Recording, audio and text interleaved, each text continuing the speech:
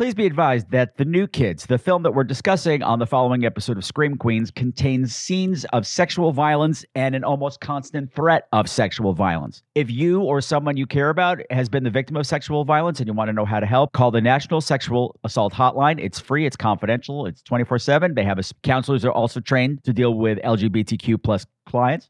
Give them a call at 800-656-HOPE. That's 800-656-HOPE. More information is down there in the show notes.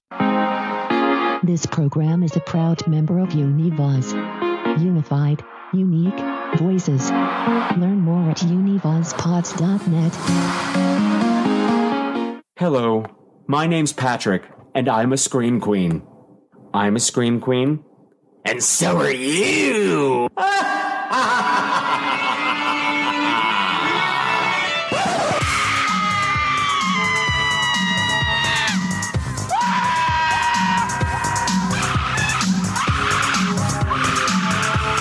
Hello again, my beautiful screamers, and welcome to another episode of Scream Queens. It's the podcast where horror gets gay. This is episode 1308, season 13, episode 8. Tonight, our mini celebration of the works of director Sean S. Cunningham continues with a look at his 1985 teen action thriller, The New Kids, starring Shannon Presley, James Spader, and Lori Loughlin. And to do that, I'm going to be joined by Trey Dean and Tara Gardner. But first, please allow me to introduce myself. My name is Patrick Walsh, and ever since 2010, I have been your guide to the weird and wonderful world of horror movies. But you are going to have to see them through my very, very gay little eyes. So hi, everybody. Welcome. Wonderful to see you all again. So glad that you all survived the Friday the 13th Spectacular. Well, not all of you, but if you're here, you survived. You know what I'm saying? Anyway, so I realize some of you might be a little confused. Like, Patrick, what was that? What is episode 1308 all about? All right, confession to make.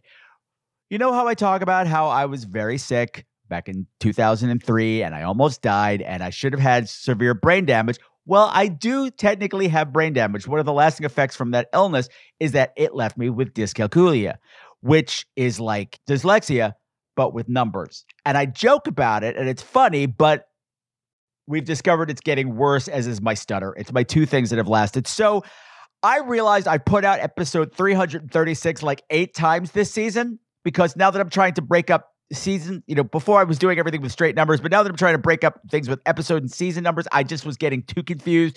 So I'm just combining the two. So it's the season and the episode number all in one. There you go. Let's move on. Tonight's film, The New Kids, is a huge departure by Sean S. Cunningham from his earlier works. The most obvious difference being that despite its advertising, The New Kids is not a horror movie. It's not gory. It's not scary. Well, not in the way a horror movie is scary. That might be why it was a big box office flop. Audiences expected to see another Friday the 13th, and instead they got this. So why are we covering it, Patrick? Well, because I want to show you the different flavors of Sean S. Cunningham. And plus, while it's not horror movie scary, it's still scary in a different kind of way, in a real life kind of way. James Spader's performance is absolutely terrifying. Plus, this movie is unintentionally homoerotic as hell. That's why we're covering it. Unfortunately, since it's not particularly popular and not as well known as some of his other works, it's hard to find. It's not streaming for free anywhere. You're going to have to rent it, which reminds me, patrons, check your inbox.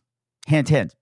And since all the action of this film is packed into the last 10 minutes of the movie, it's impossible to talk about it without spoiling it. So if you don't want it spoiled, go check out the movie somehow now. But if you are ready, I am about to take you to the scariest place on earth. No, not Camp Crystal Lake. No, not Transylvania. Florida, where the final battle to save your life is going to happen in an abandoned amusement park called Santa's Funland. So get ready, because I'm about to bring on Trey Dean and Tara Gardner right after I play this trailer so you can meet The New Kids. They are brother and sister alone. Thanks that Mac and Mom are dead. Killed in a car crash. On their own. Without parents. Without friends. Trying to make it in a new town. Something bothering you, cousin? No. Nothing ever bothers me. Facing a dangerous new enemy. I can get it. Says who? Says me and $50. A gang that will stop at nothing to add one new word to their lives. Terror. You think we ought to light ourselves a little fire? You want crazy? Well, I'll show you crazy.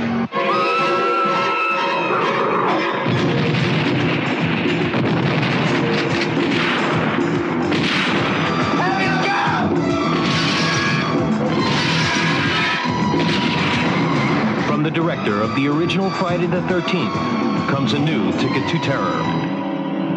Striking Back. You want crazy? Well, I'll show you crazy.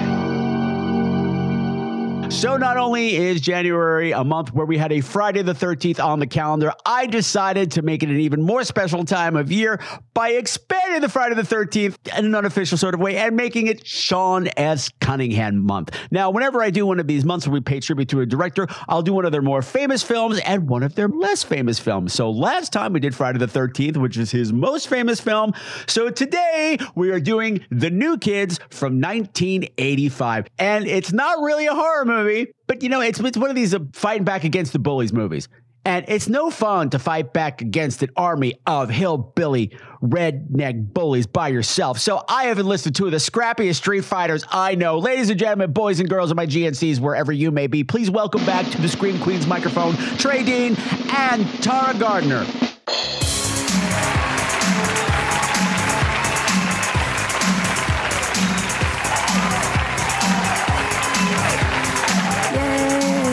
So glad to be back. Hey. Yay! Hi, everybody. Hey, how you doing?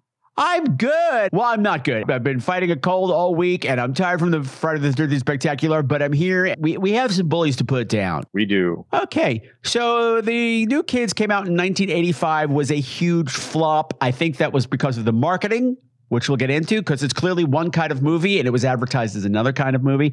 Have either of you seen this before? No. No. Okay. I'm sorry. No, it's good. I was telling Tara that I remember seeing it on HBO when I was a kid in the video store, and because it wasn't horror, it just didn't appeal to me. Trey's a very fussy eater. Yeah. It was something that even just in the independent video stores and everything, I'd never even seen the video case or anything like that before. So this was the first time I'd ever heard of it. Well, it was a big flop. I couldn't really find any of the box office information, and I don't trust what I saw because it doesn't sound right. IMDb, you have to pay for that crap, and no, I'm not doing that. But on Box Office Mojo, it said like its opening weekend, it made $200,000, which is terrible. Ooh. Terrible. Yeah. Well, what can you do? Trey, I need you to give me a nice, tight 30-second plot summary of The New Kids. The clock starts now! Okay, we have a brother and a sister who are tragically orphaned when they're teenagers, so they go to live with their uncle in Florida, who has a rundown Santa-themed amusement park, but a bunch of bullies want to make their life a living hell. For no reason then, they are the New Kids. Well done. Tara, anything you want to add to that? They killed Tom Atkins tragically early. We open with that beautiful mustache, and he's gone like 5 minutes after the opening credits roll. God damn it. As soon as the montage starts with his children, I'm like, oh no, you're going to die. You're not going to be here. This is a loving montage of what a wonderful father you are. Damn it. You're gone. He's so likable. In just 5 minutes, he's just, I want to know this guy. He is a very 80s dad, as he says his daughter has a sexy little bod and then smacks her ass. Yes. Very 80s. Oh my God. Smacks her ass with each word. We're going to practice with live ammo today, Major. No, Colonel now, sweetheart. Remember that. Keep that in the forefront of that skull. It means more greenbacks to buy designer jeans for this sexy little bod. Come on, let's go. See, now I knew Army life had its advantages. Yeah. Up and out. He says something creepy to the son, too. Let's go, son. What's the matter? You whack off too much last night? Come on, you can't get strong when you're lying down. Rise and shine on your feet. He asked him to wake up because you spend all night whacking off. Wildly inappropriate things. Okay, since we're here. So the movie was directed by Sean S. Cunningham. We all know directed Friday the 13th, as we already know. But what I enjoyed looking at his IMDb list, of things that he's done, he hasn't made the same movie or the same kind of movie twice. And I think that's really impressive. Like he started doing porn of all things. He worked on Last House on the Left, which is invasion movie. People in the Dark, which I've been meaning to see because I did a trailer for that at one of the movie nights for like evil rich people. But, he did kids movies. He did A Stranger Is Watching, which is a kidnap, rape, revenge thing, and Spring Break sex comedies with Amanda Bierce and Stephen Jeffries. Creepy Fish Under the Sea. Yeah, he does all kinds of things. Did you know he also worked on something called Jason Xmas, which ran for 7 seasons on TV? What? No.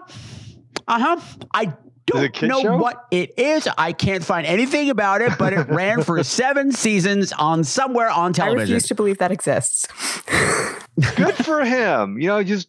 He's not famous, but he's constantly working. So that's I think most people in the industry. Yeah, and he's a jack of all trades. So he writes, he directs, and produces. So if he's not directing, he's doing nothing. And you know what, Trey? I just realized that one of the times you were on, we talked about one of his other movies, House, which we hated. Yeah. Oh yeah, House. Yeah. It was. The kids I babysat loved it. I appreciated it more than I liked it. It's one of the things that I learned, from Charlotte Cunningham is he said repeatedly, he said he doesn't like violent movies, despite that's what he keeps getting hired to make. And he does not so much the violence. He doesn't go for the gore. He finds that pornographic. So it makes sense when you see this movie. He's making this movie his way. Even though it's very violent in the end, there's a very little gore, very little blood. There's a whole lot of homoerotica, though. That we'll come back to that.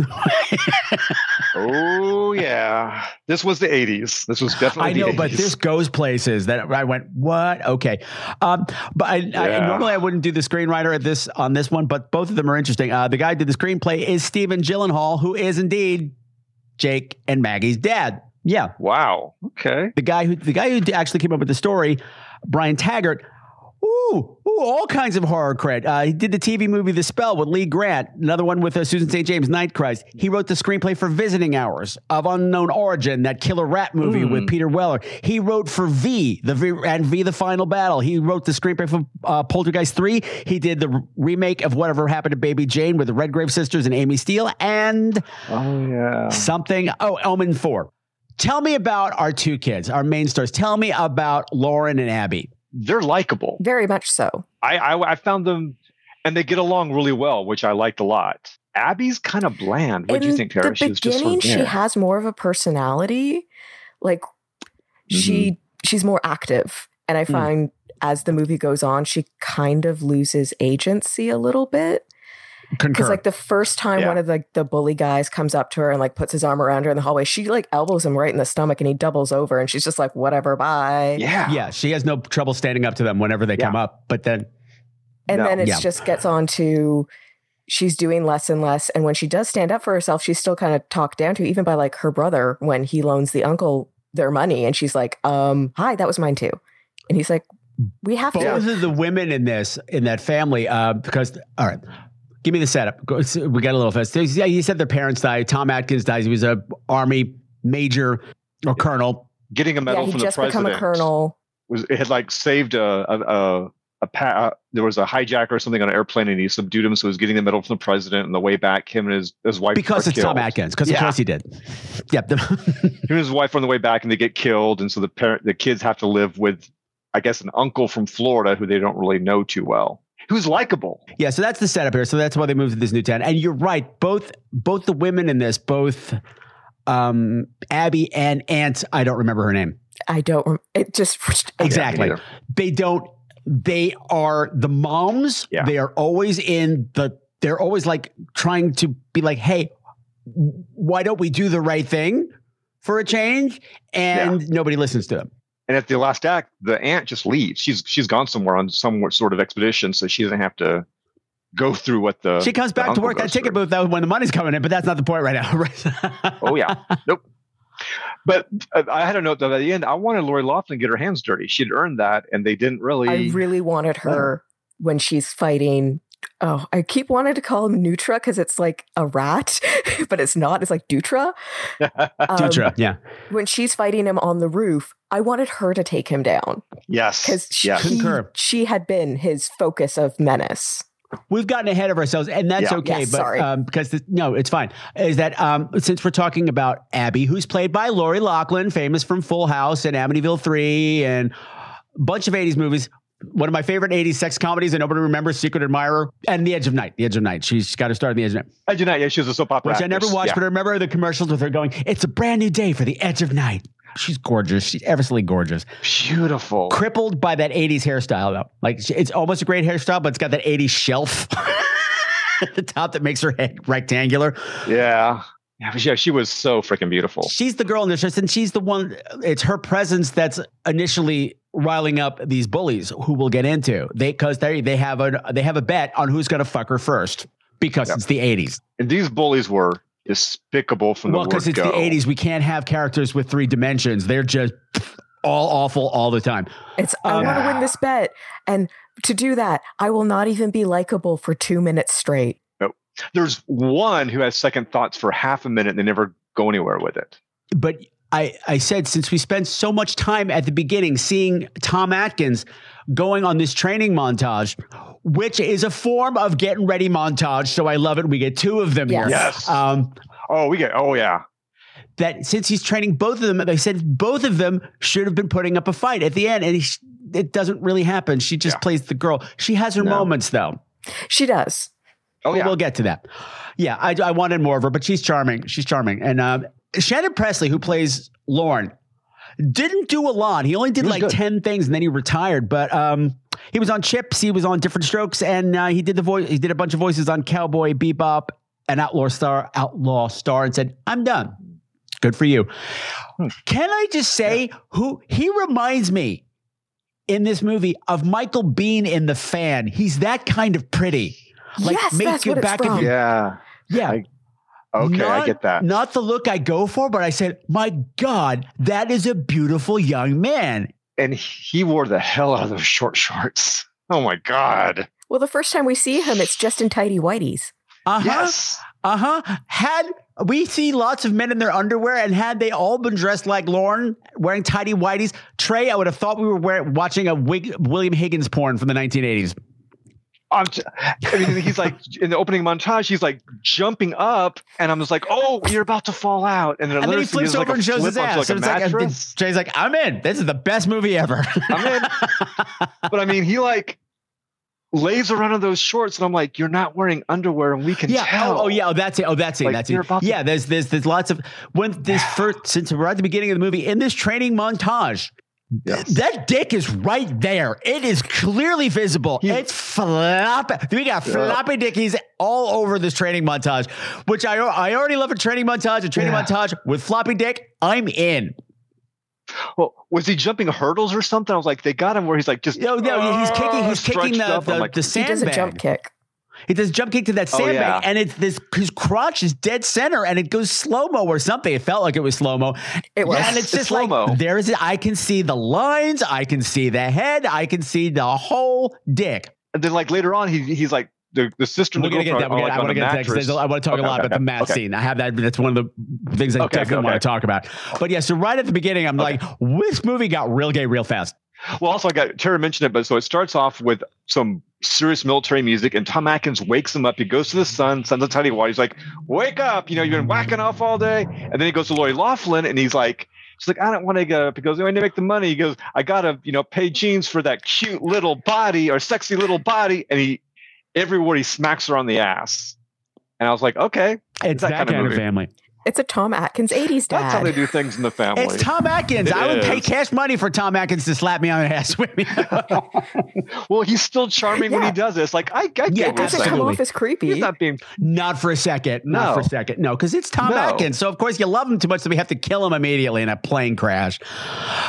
Just on the flip side of this, I want to say that as what really makes this movie maybe not homoerotic, but at least in love with the male form, is that Lori Loughlin is not treated the same way.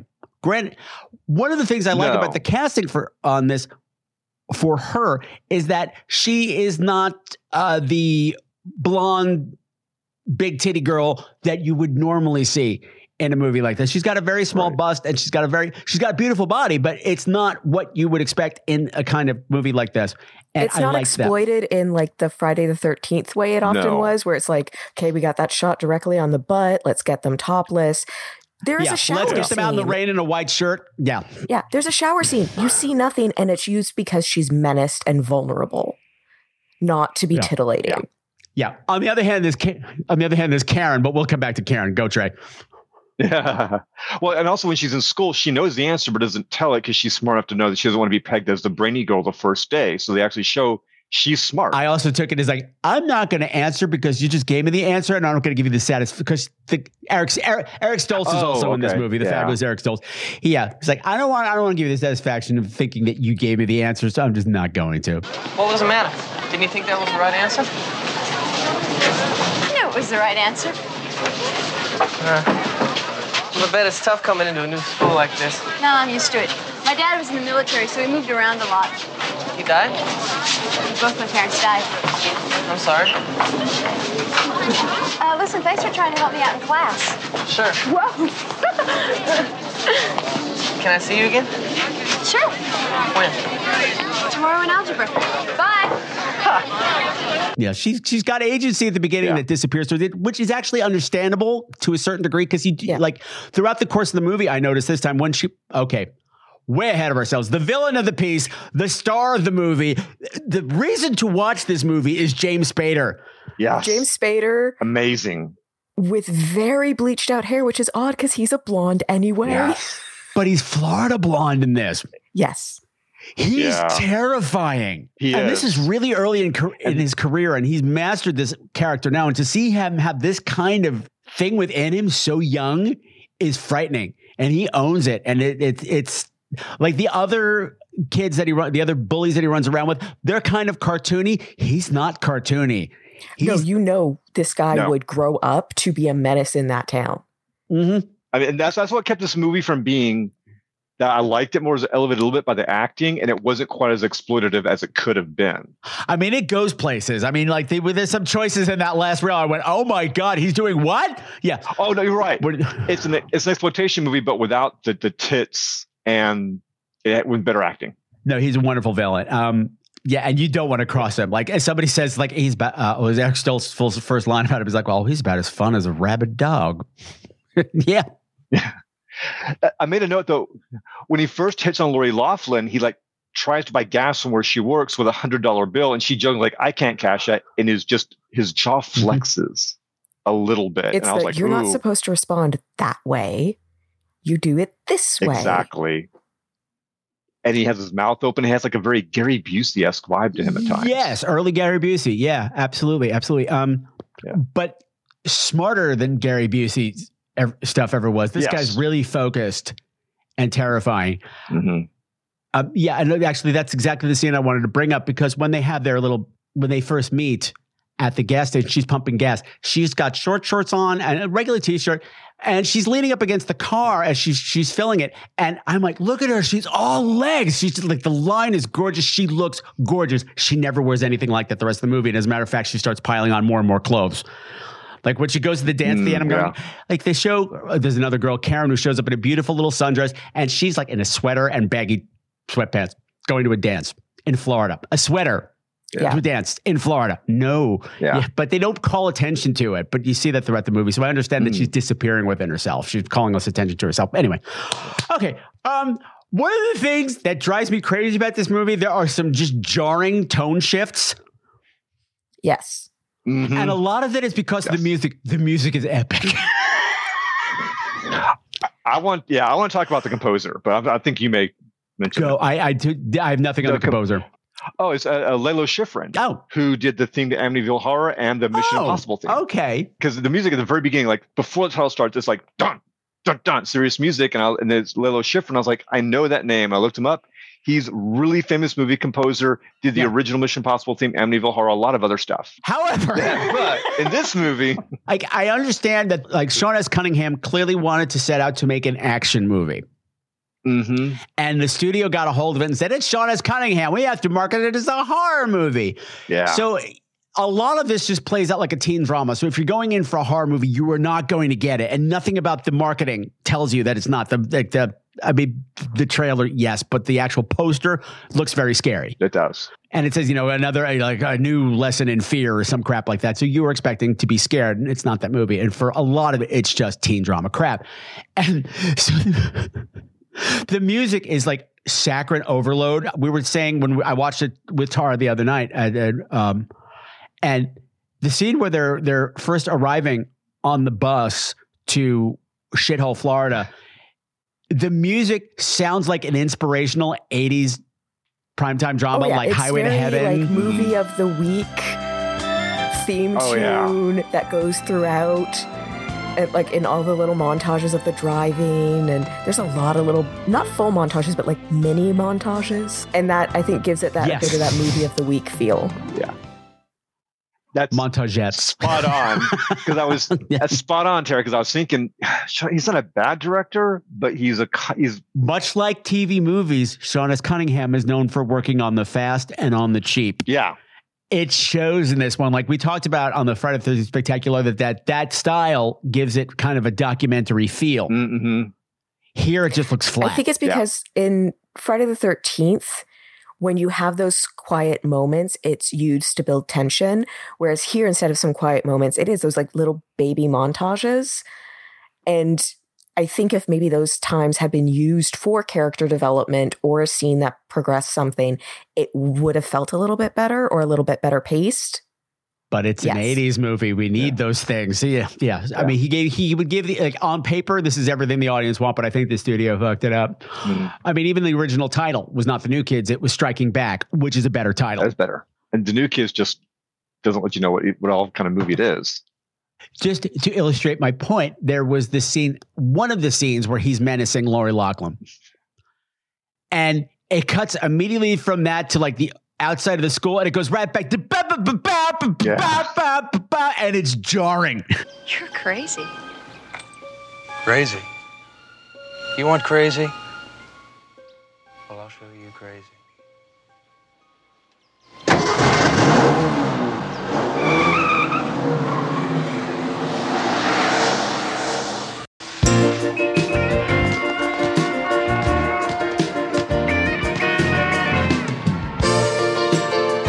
You go from sexual menace to 30-something. Yeah.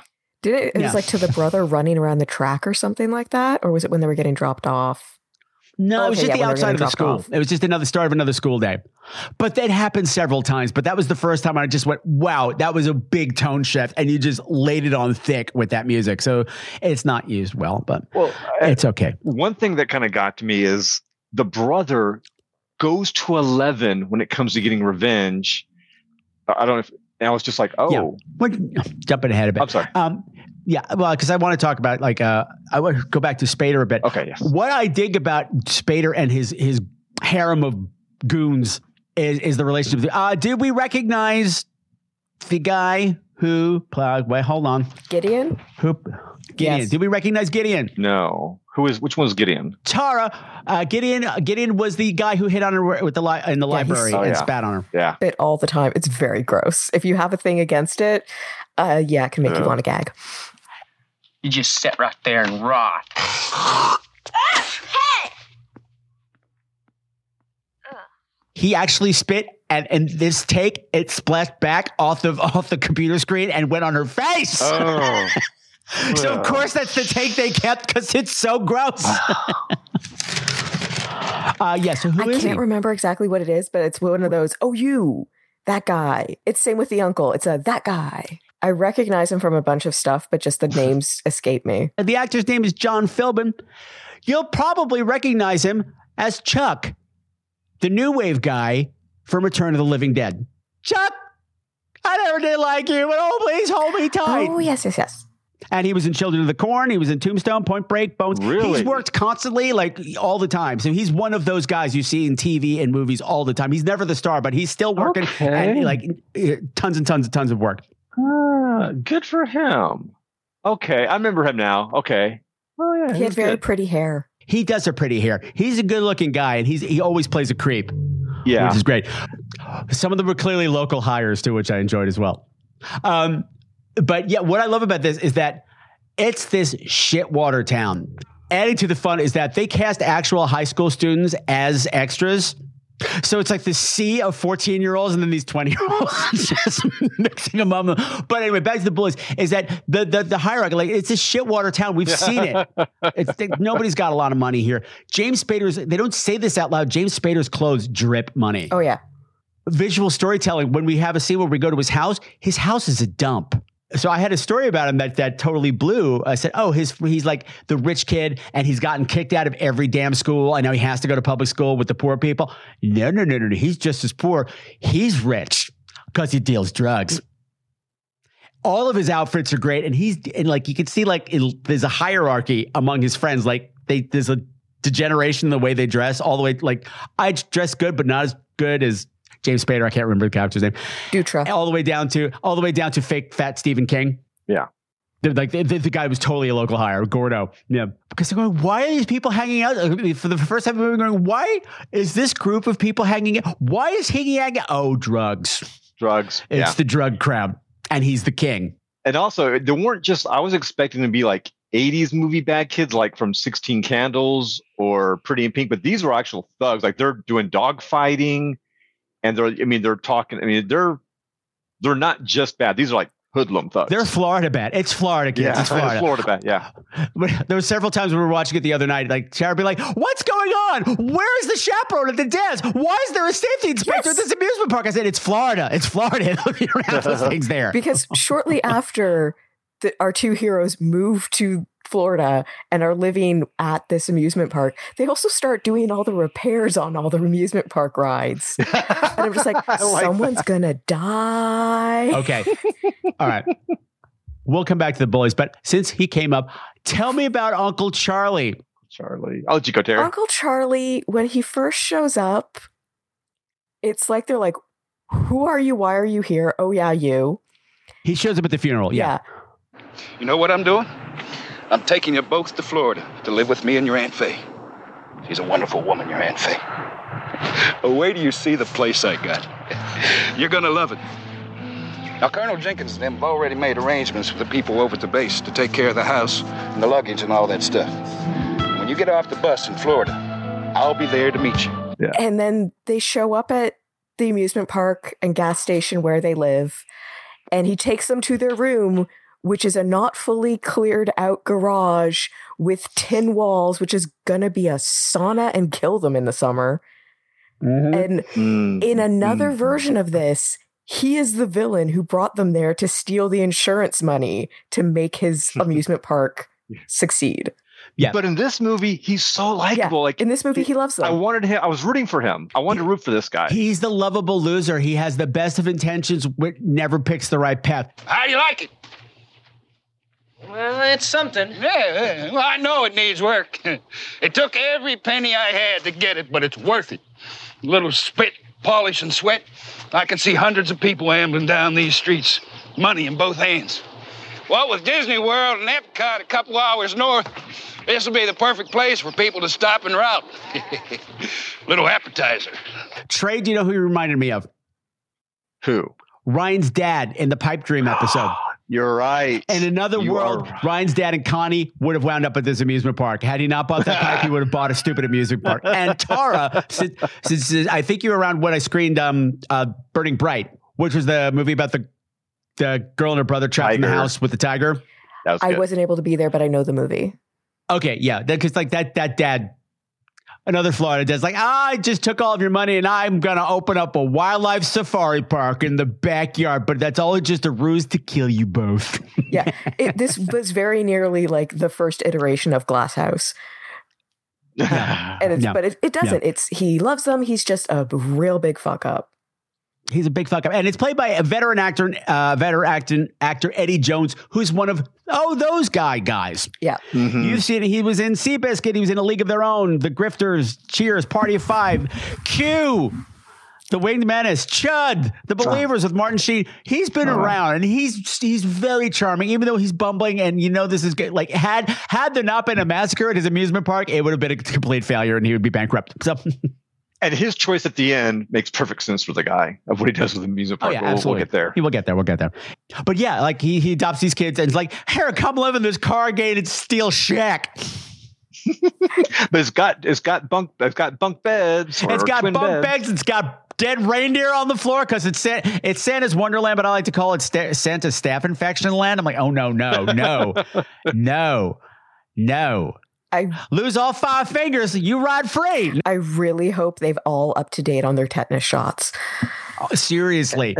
Well, that's such a Florida thing, is they make a theme park themed around Santa Claus. You know, it's not just a Florida thing, because when I was a kid, I used to go to Lake George and there was an amusement park nearby called Santa's Wonderland. It became Fairy Tale Village or some shit like that because it was stupid. But yeah, it was like a year-round Christmas thing. Can you imagine people having year-round Christmas businesses? How stupid. That would never be a success. What comes? Oh, that actually happens. Never mind.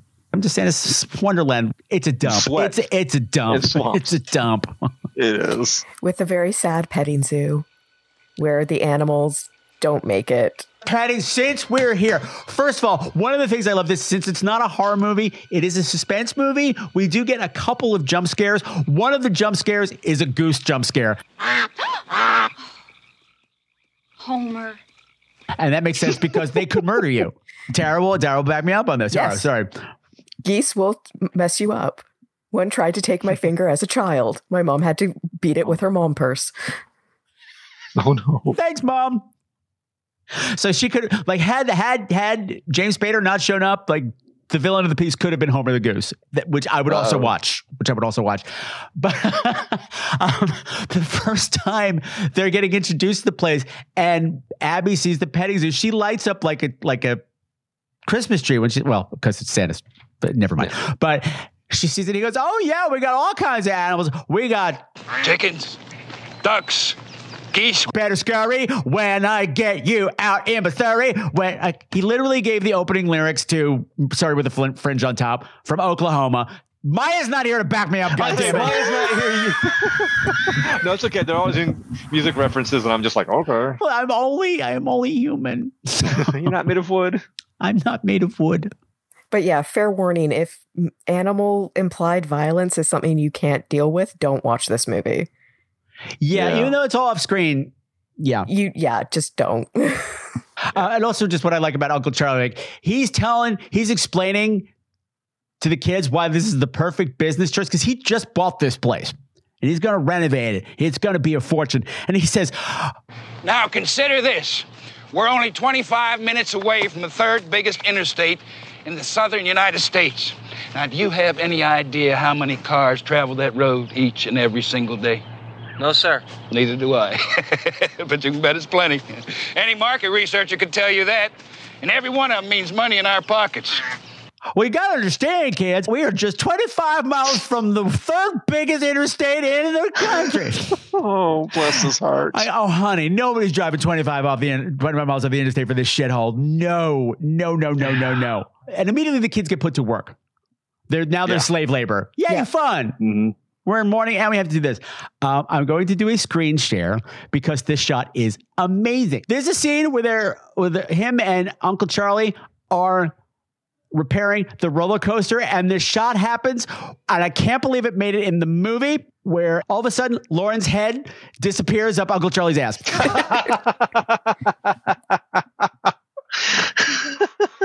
He's just working, and it looks like Uncle Charlie just sat on his head and it went all the way in, and I'm here for it. That's funny. It's also the introduction of two of the Chekhov things in the movie, the roller coaster and the generator. Yes. Oh, yeah. Yes.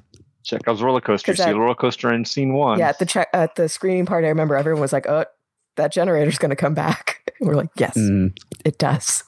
There's not a lot of great dialogue in this. There are a couple of snappy bits in this. Let me read that.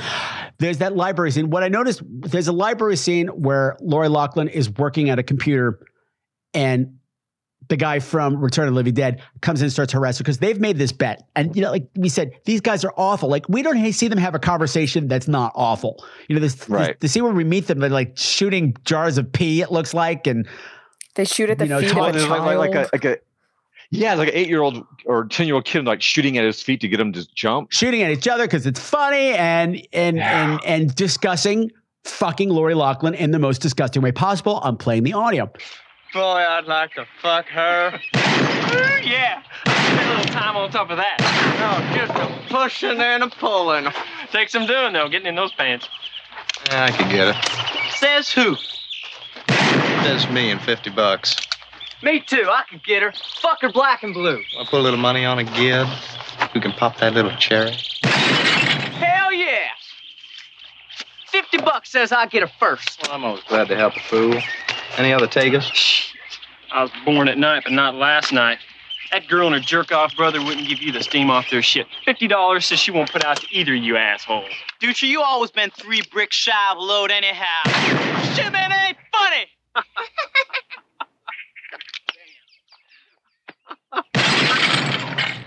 So now there's a bet to see who's going to bag Lori Loughlin first. And we've already seen James Spader do it at the gas station. You know, there's a dance Saturday. Yeah, so I heard. You going? Oh, I don't know. I haven't decided yet. I'm going. Go with me. Why? Well, because I'm asking you. You will have a good time. You'll go, right? Oh, look, I don't know. We haven't really met. I'm sorry.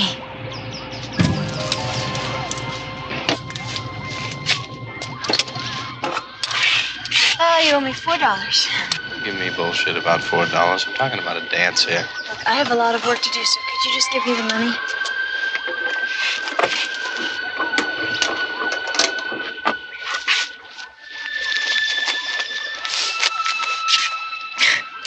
That's 100. I can't change that. Listen, I'm asking you nicely. Are you gonna go with me? I don't think so. Thanks, here's your change. I'm due trip. You know what that means?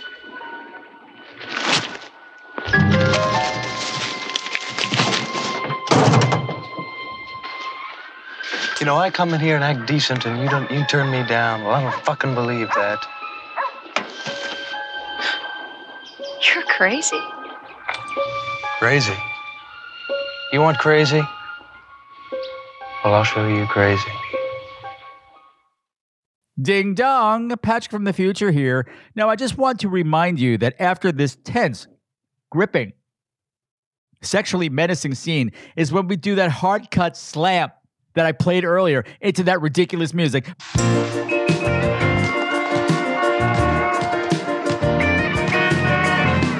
Jarring, isn't it? Back to the show. When I'm getting gas from a place called Santa's Fuel, I'm going to assume I'm going to need a complete engine replacement.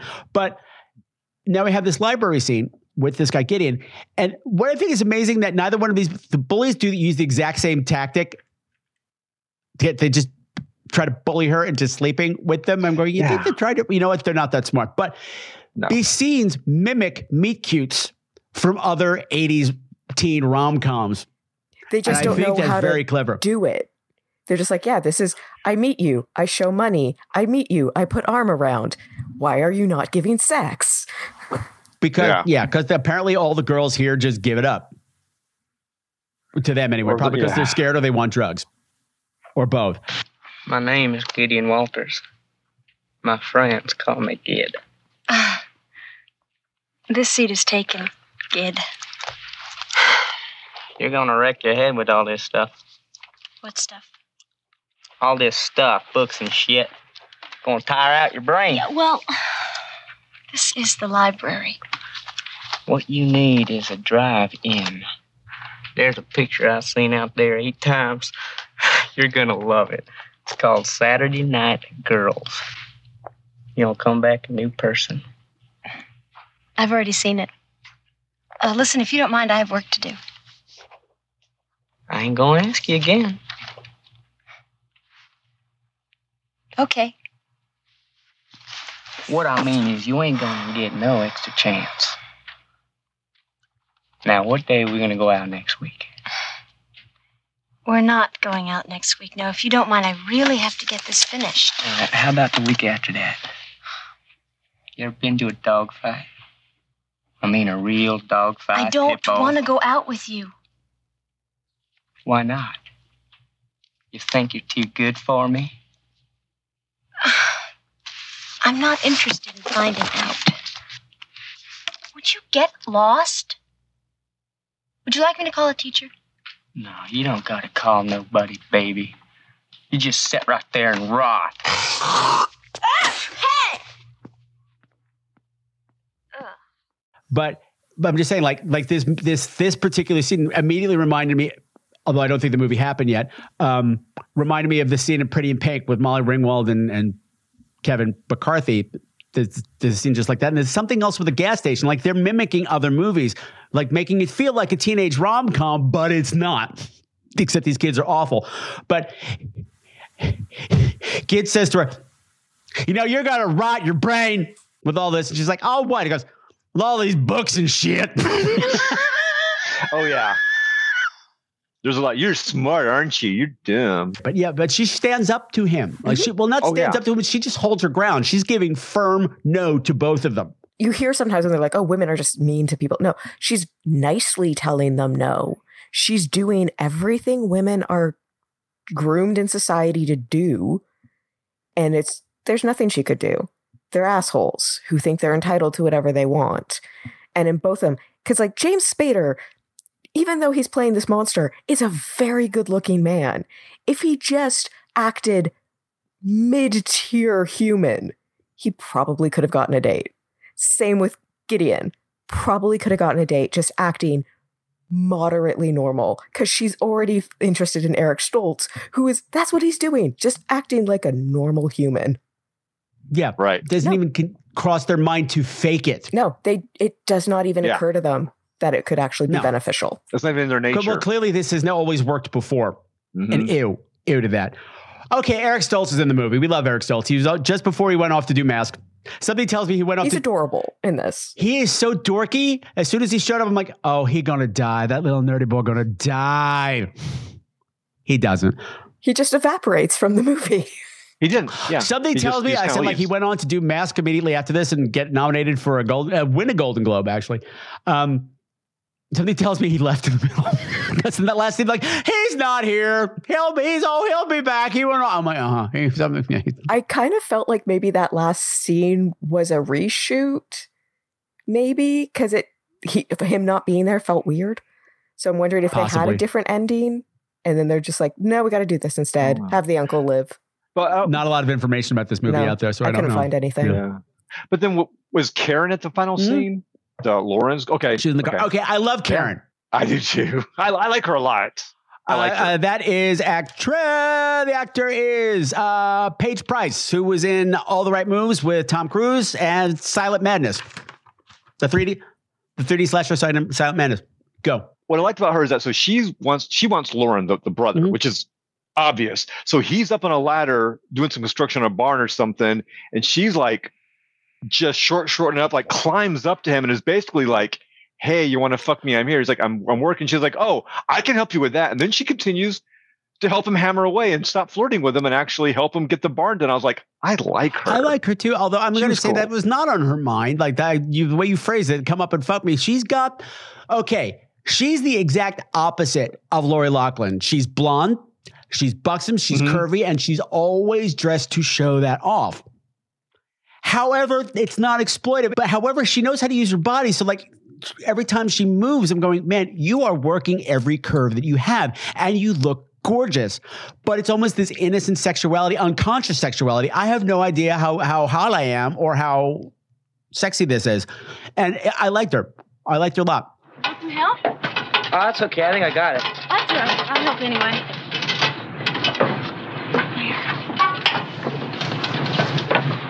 There, now you got them together. Must be weird living here. Oh, not really. You get used to it. It's our home. Go ahead, nail them in. I thought you said you were good with your hands. I used to be. Her goal when she climbs up that ladder isn't to seduce Lauren. Her goal up there is to get to know Lauren and finally introduce herself, because we've been told that they've been having these moments of, staring at each other across the crowded cafeteria at school.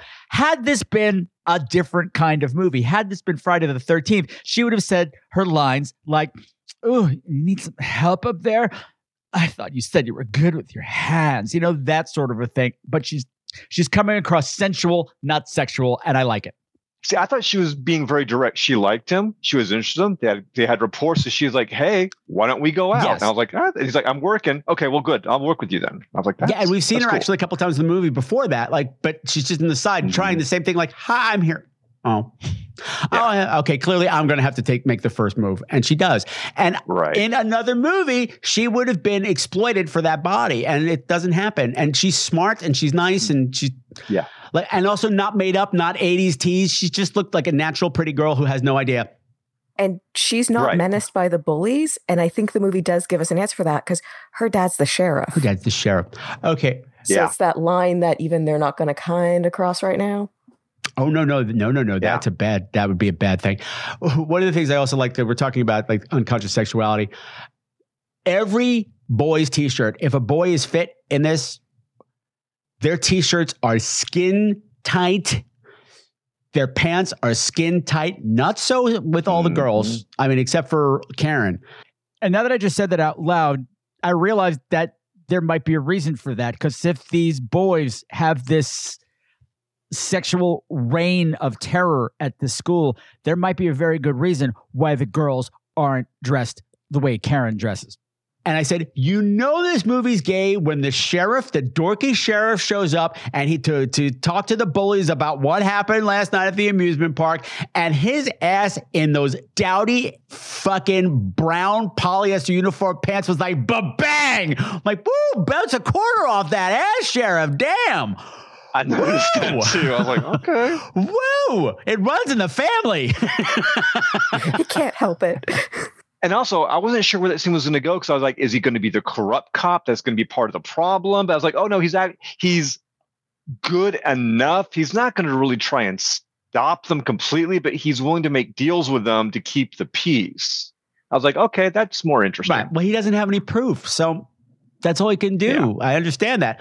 And it's not the first time at the rodeo with them either. Okay, so what's been happening is that she says no to both of these bullies, and they just keep harassing her. It's non-stop. Like, it's every scene they will barge in and just, they don't care who's around. Like, they clearly run this place. Ooh, you looking good today. Don't you think she's looking good today? You know, I was just saying to my friends, you're looking better and better every day. It kind of makes coming to this place more fun. Just knowing you're walking around looking as good as you do. Gives me something to look forward to, you know what I mean? And about the other day, you know, I wanted to apologize because I understand you didn't know me, who I was. What happened the other day? We had a difference of opinion. Anyway, we know each other better now, don't we? And I'm real glad that we're going to be able to spend some more time together, too. Watch my lips. No. You know, bitch, you had your shot and you just fucked it up. Okay, buddy, clear off. What are you, made out of mouth? I don't like you. I don't like the way you talk.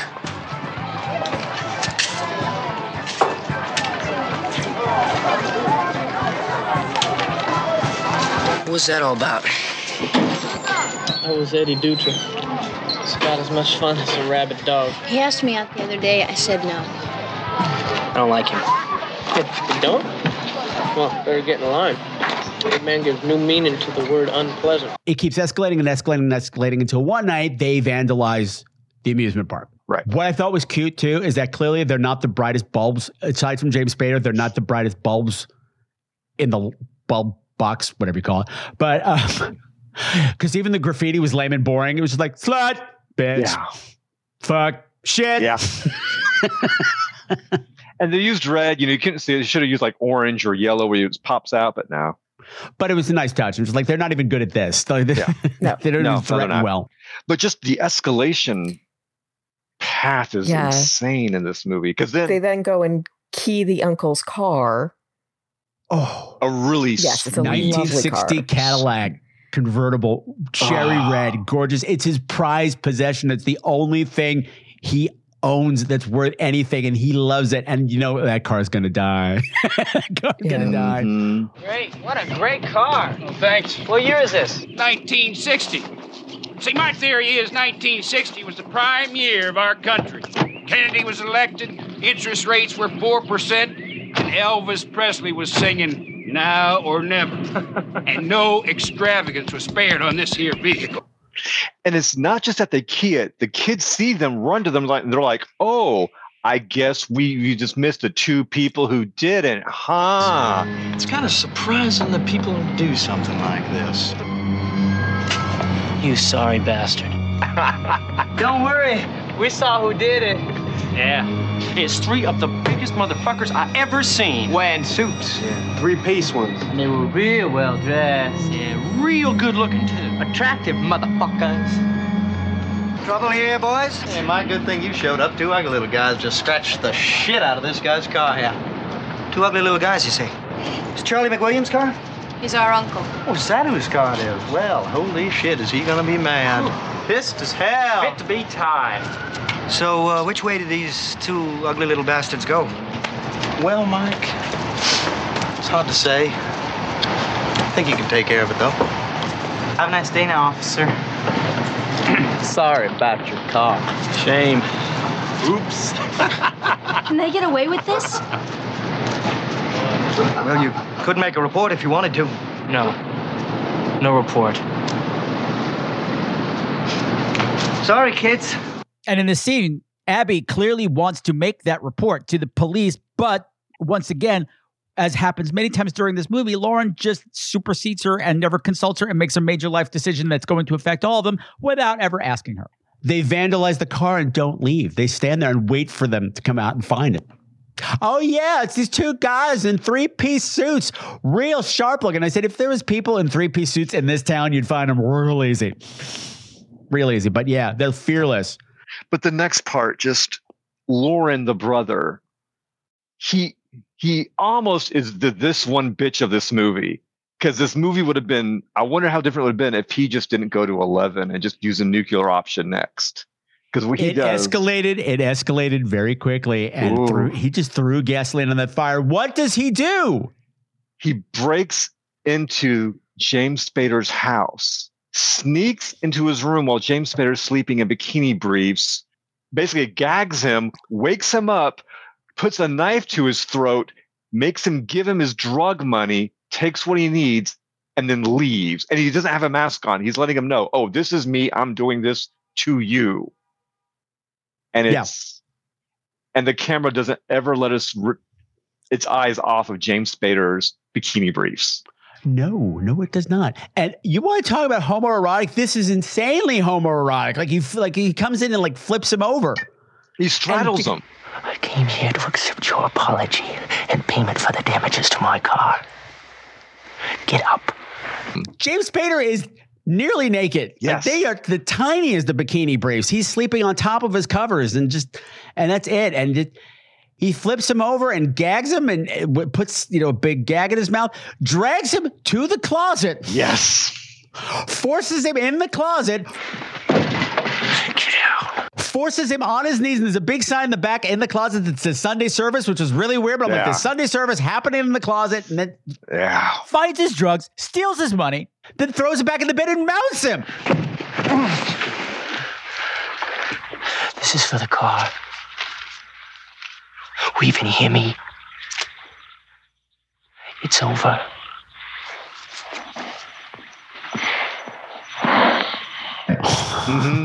And then takes his drug money and thinks that this will be the end of everything. The brother. What the fuck, dude? Well, he's used to having Tom Atkins for a dad because that would have been the end. Well, actually, no, he just would have sunned in Tom Atkins' mustache to deal everything. That would have been the end. And this is why his sister is so mad at him all the time. She's like, you don't talk to me before you do things. I imagine their whole life growing up, she's had to stop him from doing these stupid things because he's like A to B. And then she's like, no. There's then C and D and E. And this is where the problem's going to come for us. What? I mean, Your library books were overdue, so I burned down the library. No. I mean, let's count the it was felonies. only 25 cents. Yeah. Breaking and entering, assault, theft. And I was like, this is only halfway through the movie. That's when I was like, okay, this movie's about to get real interesting now. It does. It kind of lollygags for a while, but because we were building relationships. And I want to talk about the Matt scene. Yes. It's just a scene of Lori Loughlin and Karen. They're out on the track and Lauren's off doing something athletic. And the two girls come and they flop on this big, one of those pole vault mats. And they, we're so tired from running the 10 feet. Oh, God. We're so tired and sweaty, but we're totally not sweaty, even though it's Florida, whatever. But anyway, again, like even before he shows up, Karen is the way she's posed, like every time she's posed, like she's either like on her chest with her tits hanging over the side of the mat. So you can almost see down her skirt, down her top. And when she flips over, it's just every angle, every line. I'm like, bang, bang, bang. You're a model. You're a dancer. You know how to work your body, but it's not coming off sleazy. And then Lauren comes over. What happens, Trey? He does a front somersault kind of flip onto the mattress, and he lands legs splayed, crotch right there in the camera, center frame, and you can see everything. And it's like an inch, maybe 2 inches from the edge of his shorts. They're just all the way up there. Oh, yeah. Like center screen is jiggly dick. Mm-hmm. You can tell which way he's leaning. Oh, absolutely. Oh, yeah. He's a left leaner. Absolutely. Mm-hmm. It's very clear. He's a left leaner. And I'm going, when you're shooting a movie like this, how do you not catch that if that's not the message you're trying to get across? Yeah. Because I'm sure it wasn't. Because Sean S. Cunningham is apparently kind of iffy with the gay stuff. So, but I don't know. It was charming. I have no idea what the dialogue was for a while. I was just like, what? I had to rewind it short to my husband and be like, oh, I've got friends who are like, I got kids I work with. I keep trying to tell them the 80s was a really horny period. You just don't understand. It really was. It really was. But all that is not commented on. It's like it's not supposed to be there, which makes it even funnier. Exactly. The scene's not about that. They're not talking about sex. It's not like an 80s comedy or the slasher movies where all the people do is talk about sex. Yeah, not at all. Nobody's talking about sex. Yeah. It's just there.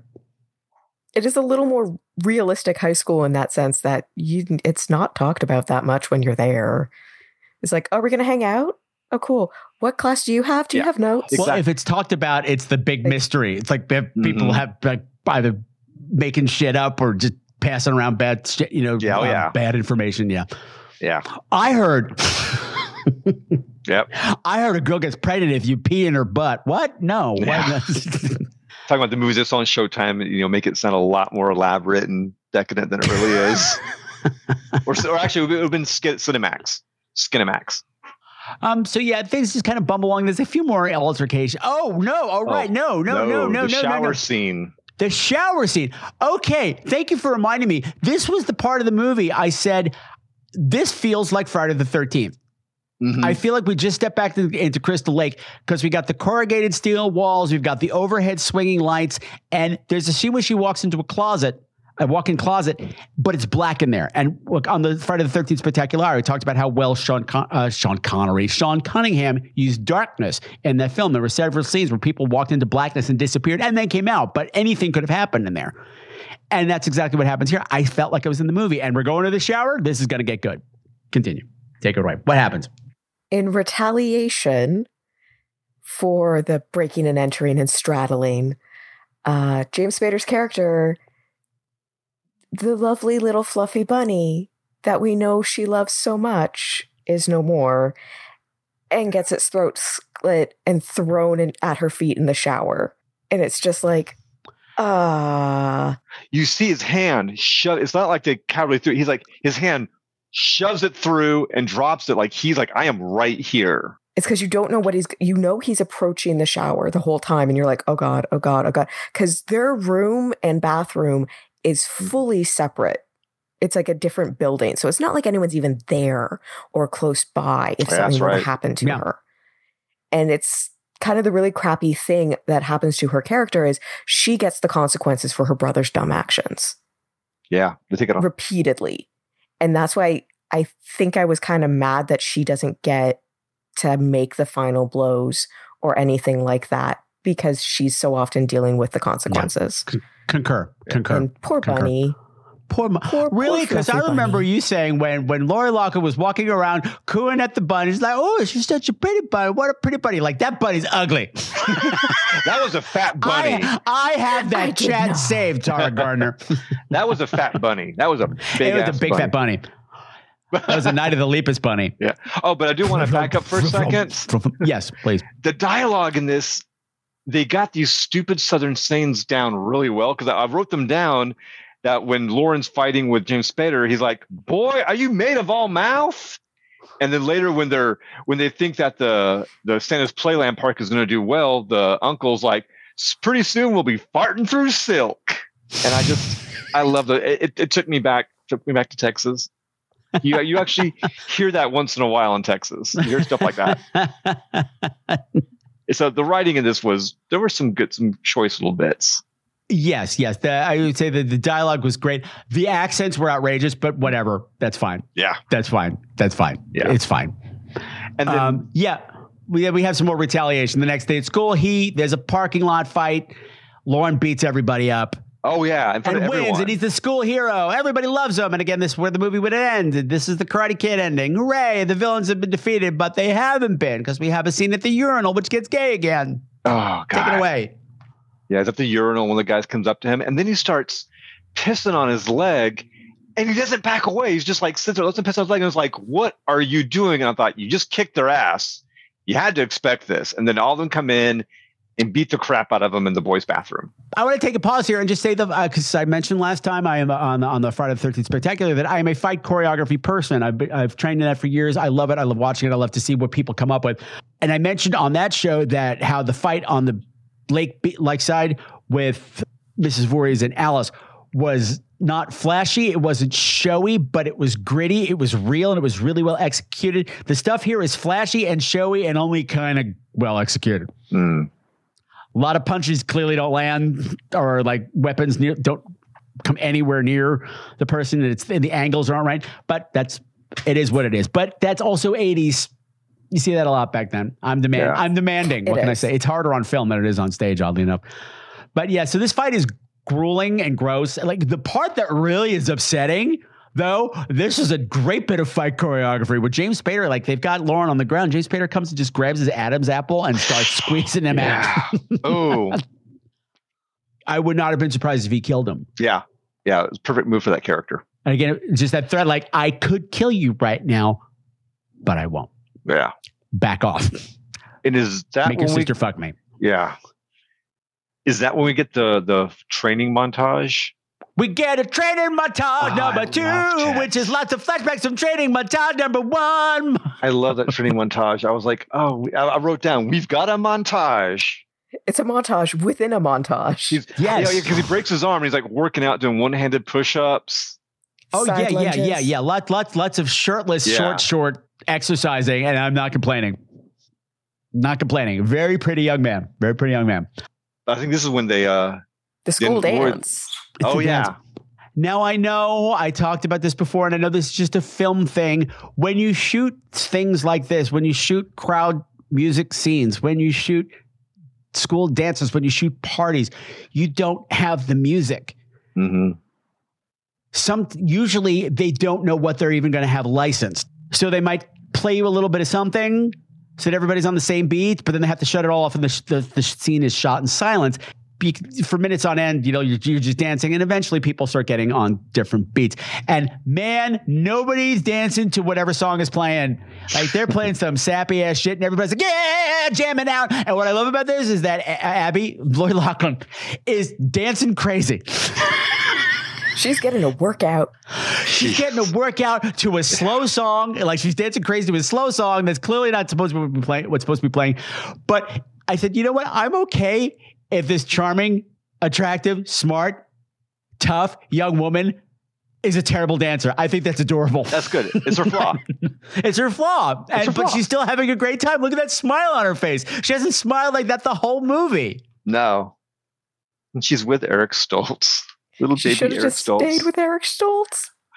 And he looks like such a dork in this movie. Oh, he is. Well, I mean, so then James Spader comes in and starts harassing her, and he doesn't do a goddamn thing about it. I'm like, just fight him, just something. What's he gonna do? Look at you're him. right. There's 5 of them. Yeah. I think and one it's tiny little nerd. And nobody in that school. You saw the fight in the school parking lot. Nobody joined. Nobody helped. Yeah. Those kids run the school. They're well trained. Don't fuck with them. Mm-hmm. And probably the best way they found to survive is just ignore them and stay out of the way. Yeah. Yeah. And so probably that's what Eric Stoltz is like, hey, ignore them for long enough and they're going to get tired of bugging you. But I just wanted him to just step in and do something. Yeah, but it wouldn't have been the kind of movie But then we need the rest of the movie. He can't be the hero. We already have a hero. Yeah. And this is the most the most implausible part for me. Abby goes to the washroom alone. Girls don't do that. We travel in packs, especially to the washroom. And I would think based on what I remember from my school dances, the restrooms were always packed. Yeah.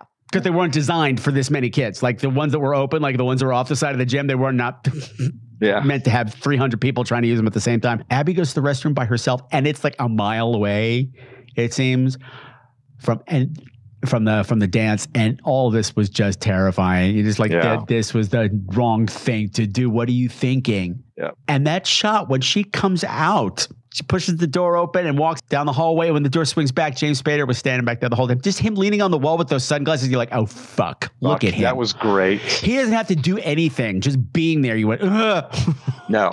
That was just such a great character because, she is fucked. Yeah. It doesn't matter. Even if if Eric Stoltz had walked her to the washroom, nothing would have changed. No. There's 5 of them. Yeah. Mm-hmm. Yeah. And they kidnap her. Yeah. Which is, things are getting serious now. Major laws being broken now. I also like that Karen immediately knew something was wrong. Yeah. Karen back in the tent, she's like, she's been gone too long. That's true. She's not with another girl in the washroom. Girls don't poop. It doesn't take this long. Women's intuition. She knows another woman's in trouble. Yeah. Like after what just happened, we already had an altercation tonight, and she's gone. Something's wrong. She alerts everybody else, and they split up, and they go out and hunt for her. All of this stuff with Lori Loughlin in the woods is all brutal. Oh yeah. Like the game's over now. They're going to claim their prize, all of them, and then kill her. Yeah. And it's like they douse her with, is this the scene where they douse her with gasoline? Yeah. Lighter fluid. Yeah. But not just they douse her with lighter fluid. Where do they start? Her legs and her crotch. Yeah. Yeah.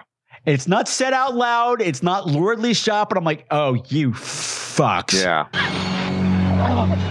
Oh, it's getting a little cold out tonight, don't you think, Oda? Yeah. You think we ought to light ourselves a little fire?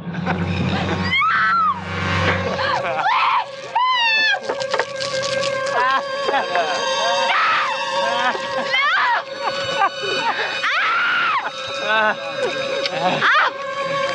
don't put that shit on me, man.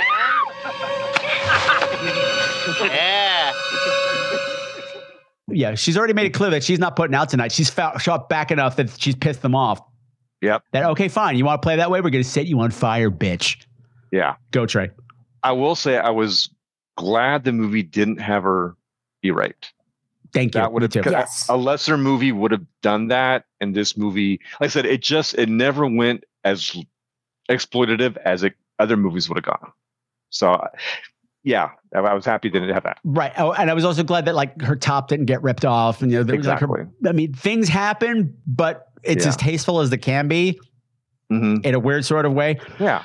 And I just love that even though she's outnumbered 5-1, she's still and pinned down to the ground, held down. Oh, yeah. She's still fighting back. The fact they keep trying to light it with matches and she keeps blowing them out. Blowing it out. Like 7 matches. I'm like, get a lighter, you idiots.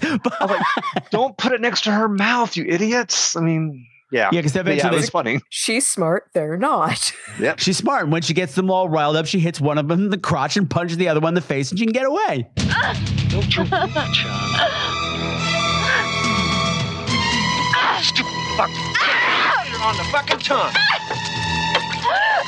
Dude, I'm gonna fuck her right now. Go on, surprise me. Hold her down. got her. Get tight, darling. First one, I want you to remember. You're gonna hold it. Let me try some of that. I wasn't good enough. You ready, Gordo?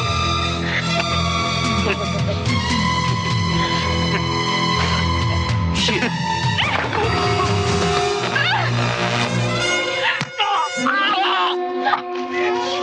Come in here, bitch. I'm a fucking rifle up. Come on, we're going hunting. At a girl. At a girl. Yeah, and she's still in the movies, which was good. She wasn't like cowering and then just left to forget while the brother does everything. She kind of fights back a little bit after that. She's a good character. I wish the movie was a little bit better for her character. I absolutely agree. I absolutely agree. Because like you said, she loses most of the agency, which I also understand because she's shutting down as well. She's been broken down. Yeah. But she deserved her pound of flesh. She deserved a moment to take it all back. Mm-hmm. And not have it taken back for her. But we're there because we're not there yet, but we are. It's time for the amusement park bloodbath finale. Yeah, this turns into a whole different movie. Yeah, she gets away and, of course, runs home. James Spader has figured that out and got in the van and got ahead of her, so he's waiting there for her when she gets there, and shit goes crazy. And they take her back, and they've got Uncle Charlie, too. And that's when I was like, oh, they're going to kill this family because there's no way they're leaving any witnesses for what they're doing. Clearly, Vera was out shopping, whatever was her bowling. And they'd introduced early on that they have a pit bull who is enraged with blood. They're training to be a dog fight. Fighter. So Now go on. All right, Brad. Don't it? That's what being pit bull's all about. Loving blood. How long do you think she'll stay up there, Gid? As long as we let her. Once she gets that taste of blood in her mouth, there ain't nothing gonna get her off this rope till she's ready. this pit bull, if he smells blood, he's going to go for it. Yeah. And they've got blood, and they're going to flash it on them and let the pit bull go loose. Yeah, they killed a little baby cow to get some blood, and they pour it all over Uncle Charlie's face. Now you see you push me too far. Oh, son of a bitch. You know pit bulls? This dog would like to rip your fucking heart out, Charlie. Take a bloody thing and chew it to the bone. Make a mess out of you, old man. Mm-hmm. And when Lori Loughlin says, leave it alone, what do? What does James Spader do? He pulls down her pants and with his hand paints her thighs and her crotch with blood. Stop it! You want us to stop?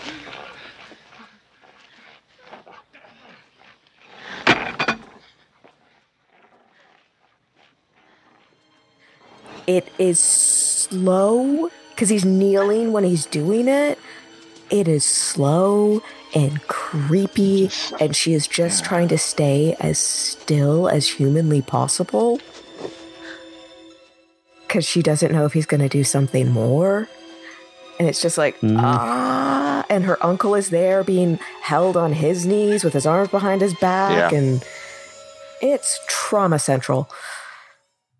Yeah. It was really, it was supposed to be disturbing, and they did just enough to make it disturbing without going that extra mile of being exploitative. Yeah, and it, like this whole thing with the blood on the legs, on her thighs, and on her crotch, it's shot from the side, so it's not like you're not seeing him rubbing her groin area with blood. You don't see that, but you know what he's doing. So it's as tasteful. When I said it's as tasteful as it can be. Oh yeah, because it's not like they put her in like a thong or anything. She's wearing like full coverage, everything, and it's again she's considering this is the same guy who produced Last House on the Left. Like we could have gone other places. She's dressed like a normal person would throughout this. Yeah, they're not using this scene to show off. Oh, she's got a thong on, and here's her ass. Yeah, they're not doing that. The thing is, the other thing that's extra terrifying about the gang of bullies right now is that they are fucking coked out of their minds. Yeah. By this point, they're hyped up. They are irrational, but fortunately, that also makes them clumsy and stupid. Because Lauren's in the mix also. Lauren's arrived also. Well, no, not has he quite arrived yet? Okay, no. He's not there. Okay. He's somewhere. You're right. I don't know where he is. Well, they haven't arrived yet. But Uncle Charlie saves the day. Or at least gets out of the situation. He punches one of them in the chest, and it starts a fight, and it startles fucking fake Stephen King Gordo enough to let go of that rope for 1 second if the dog breaks free. Mm-hmm. And when Uncle Charlie gets out, he upends the bowl of blood in the process, which splashes all over Gordo, and the dog just goes right for his throat. Oh, I'm sorry, It goes right for his jugular. Yep.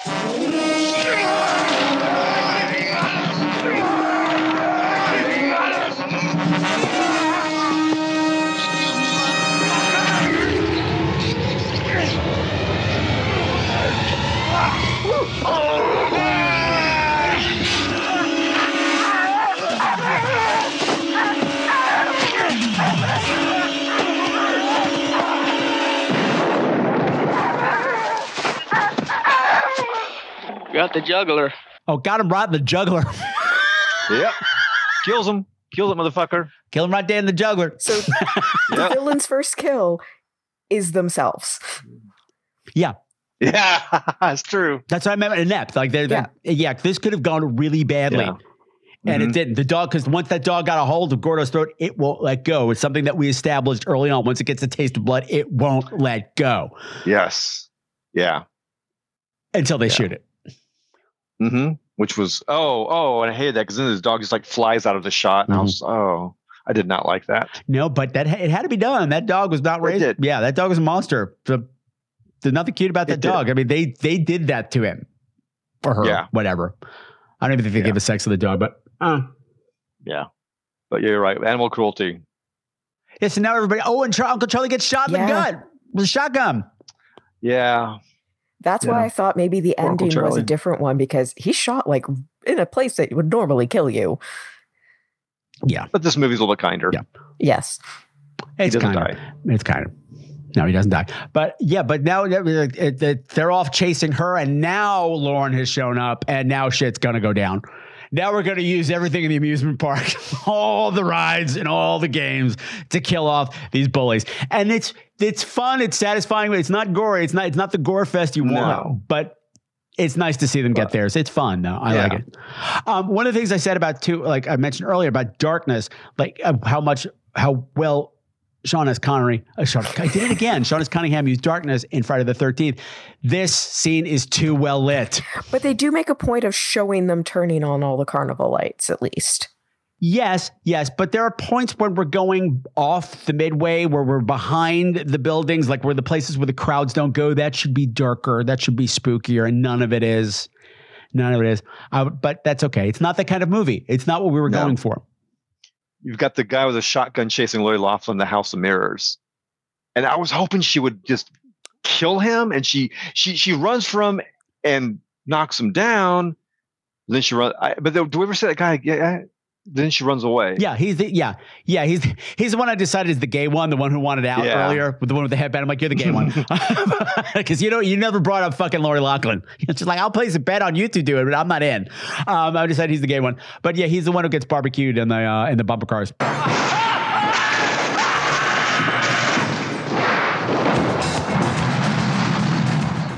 Yeah, one gets barbecued in the bumper cars. One of them gets Lauren. They're fighting right next to a roller coaster track. Oh, that's the big finale. We got a little small one in the Ferris wheel. That's right, the Ferris wheel. Yeah, Ferris wheel he falls out of. The one that gets... Well, they send some guy up to be the lookout. They stand with the shotgun. Yeah, if you see that fucker, you shoot him. Okay. Derpa, James Spader. Okay, James Spader. What I liked is that since this is their turf, they know this place inside and out, these two kids. So now at the game's theirs. So Lauren climbs up the side of the Ferris wheel. It's a moderately suspenseful scene where Lori Loughlin's watching Lauren, and he's climbing up the Ferris wheel behind the car where the bully is, and he locks it into place. And then I'm thinking, because if that guy catches wind of what you're doing, because he's having to like move these bars around and hook bars into the side of the Ferris wheel. It's not that quiet. So I'm thinking, if he gets this, you're dead. And if he hears you, or if he feels you, if he feels and he does it, the wheel starting to move, and nothing happens at first. And then later, when the Ferris wheel goes on, it starts turning. His car's locked into place, so it turns upside down with the wheel, and he falls out. And that was satisfying. I like that. You motherfuckers! Both of you! I'm gonna kill you! Damn it, turn this thing off! Turn this off, man, I mean it! Jesus Christ! You turn it off!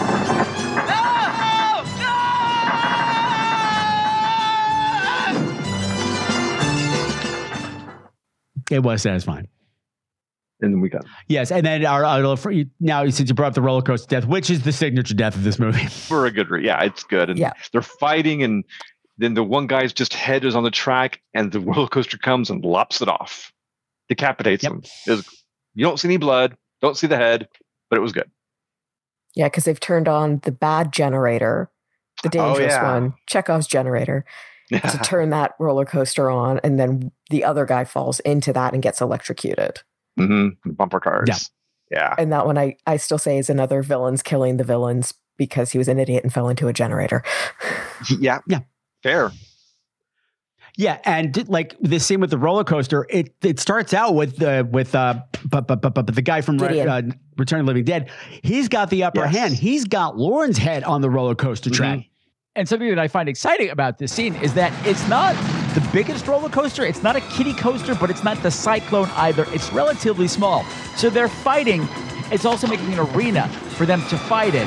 And once the roller coaster starts going and there's all this fighting, it's like there's all this action in the center, but also there's this roaring beast that seems to be passing through every now and then. And just on an audio level and attention level, I love it. Yeah, we're beating them up against it too. Yeah, like banging his hand against. And again, I was thinking of Alice on the Sand. Oh, yeah. Yeah. But Mrs. Voorhees is doing this similar move. Bang, except this is against steel. And with one shot, Lauren just like kicks him in the dick, flips the whole thing, and that guy's dead, and he didn't even know what happened. Yeah. Bang, loved it. Didn't see it coming. Then we got James Spader was the only one left. His death was good. Another great scene, another wonderful tense, because he's got Lori Loughlin. She's still doused in lighter fluid, and he's gone to the gas pump and set it on fire, as a blowtorch. And is menacing her. And he's got her. And what I also think is exciting about the scene is, as we've seen throughout the movie, James Spader is a very verbose villain. He's very precise with his words and even when he's a rabid dog, he's still got manners to him. At this point in the action, all manner of pretense is gone. Any formality, there's no human left. He's just beast. There's no words. He's not giving a final villain monologue. He's just a vicious beast that needs to be put down, and it's cool. Yeah, Lauren comes in and they wrestle, and then James Spader turns into basically a Halloween mask that screams and is lit on fire, and then he dies too.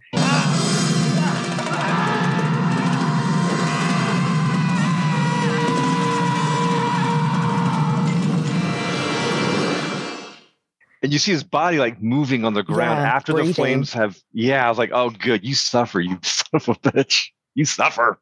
And I was just happy that his boots were okay, because those boots were fabulous.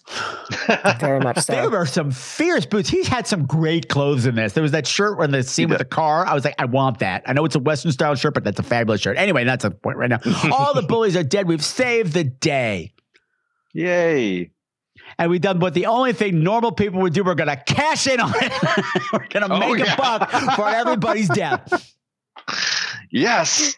Come see where the bloodthirsty hooligans ravaged our town. Come on down to Santa's murder park.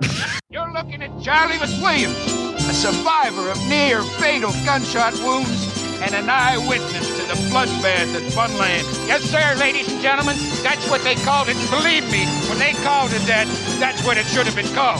So hurry, folks. The guided tour is going to start in a minute. Oh, it's $2.50 for adults, $1.50 for the kiddies. It's educational and inspirational. See where the dope-crazed vandals paid the ultimate price.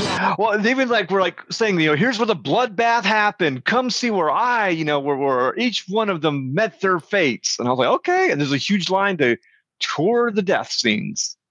Yeah, and the place is all spruced up. Everything looks great. It's a great day. Yeah. The aunt's back. They're making money. Yep, and that's how it ends. It's another fabulous day. Yeah. Capitalism. With the 10-year-old giving a menacing stare. Oh, yeah. Right. I forgot about the stinger. Yeah. The little brother. One of the bullies' little brother, the last shot. Like, well, thank goodness we're going to have a fun day, have a picnic or whatever the fuck we're going to do. And nothing like this will ever happen again. Cut to. You see the little brother just staring him down, just looking at them as they walk away. My name is Charlie McWilliams, your tour guide, and I'm going to show you where each and every one of the dope-crazed vandals met his gory end. If you'll just follow me right in here. And let me tell you this, folks. We can all sleep a lot sounder for knowing that we've seen the last of that bunch of slutty loonies. Here we go, folks. Right this way. You won't want to miss a single minute. Yeah. There was no sequel. And then we're back to that absolutely ridiculous theme song. Got to stand up. Down. Got to stand up. It's 80s montage music. It's terrible, but it's perfect for a shitty 80s movie, which this is. It's ridiculous. Yeah. It's so over the top, but it also would have been a hit had the movie been a hit. It absolutely would have been a hit. Yeah. There are moments in this that I think are absolutely wonderful. Silent moments, wonderful shots, parts that made my skin crawl that do not involve sexual menacing. Well, they do, but not directly. There's a scene that, like we said, we talked about the shower scene. That whole leading up to that is great. You know, when you know that you see the boots in there and you know that she's in there alone and she's got to take a shower, this is going to be bad. But there's a scene where she's out in the animal pen talking to the animal. Hi, Homer. Hey, Homer. Where you going, Homer? And she's got Molly and she's just tending to the animals, and we're just panning up. And I think it's a choice that as we're panning up, there's a rooster sitting on top of everything, watching over everything. And as you get past the rooster, you just see James Spader is in the trees watching all of this. The musical stinger here, which doesn't happen often, is absolutely frightening. I'm playing it. Come on, over here. Here's some. Come on, let's go. Let's get it. Come on, everybody. Come on. Molly. Molly was pretty touching me. Come on, guys, let's go. It's one of those great chill moments, and he's just terrifying. He's a terrifying young man. He's so And then good don't in they this. also then cut to decapitating a rooster? Yeah. Yes. Yeah. Yeah. Yeah, that was wild. Yeah. So it's like, if you didn't get what we were saying here. Yeah. Mm-hmm. Well, I also said it was just that it's a rooster too, that it's like we're dealing with the cock of the walk here that's going to kill all males to get to their female. So that all the girls are mine. This is what's happening with these bullies too. So they're all a bunch of roosters who are going to kill each other anyway at some point because that's what roosters do. Mm-hmm. It's not a great movie. It's perfectly fine waste of 90 minutes. Yeah. It's not for me. Like, I didn't really enjoy it, but I can understand why other people would. I didn't really enjoy it, but I like the aspects of it. Like, I like the performers. I like certain shots. I just like seeing people. Eric Stoltz is always a charm. I like watching people I'm glad work. I saw it once. Yeah. I'm glad I saw it once. Yeah. It's again, I can understand why someone would be like, oh yeah, I really liked it. I mean, it is very of that 80s era where you have to thwart the bullies, but this, we don't just beat them in a karate match. We decapitate them with a roller coaster. And it's more graphic. I was thinking it would make a good double feature. Before that, like all the sex stuff is way more graphic than normally you'd get in this kind of a movie, this kind of a teen drama. But he didn't want to make another slasher. He didn't want to make another horror movie. He did it. Good for you. And it bombed. Oh, well. Yeah. I was thinking it would almost make a good double feature with Angel. You know, kind of sort of movies that are sort of. How dare you? Angel is magnificent. Awesome. This movie's garbage. Angel is good. This movie is not as exploitive as it could have been. It's a little more interested in. It's more interested in boys and their jiggly dicks. That's why you like it. That's true. Okay, you're right. There are glimmers of a better movie in this movie. Yeah. There's good characters. Yes. There's a good idea.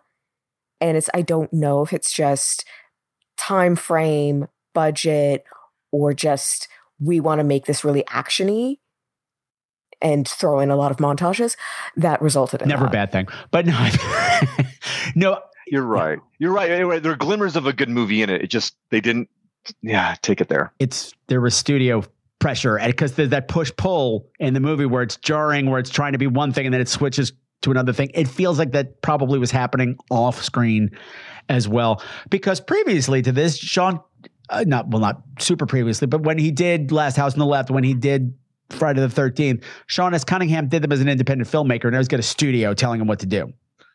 Yeah. And I think there was probably, it feels like there's an internal fight going on beneath all of this that's not necessarily in the story, but the movie doesn't know what it wants to be. And I think that's why. If it had tried just a little. I kind of wonder how it would have been if it had been two sisters instead of a brother and a sister.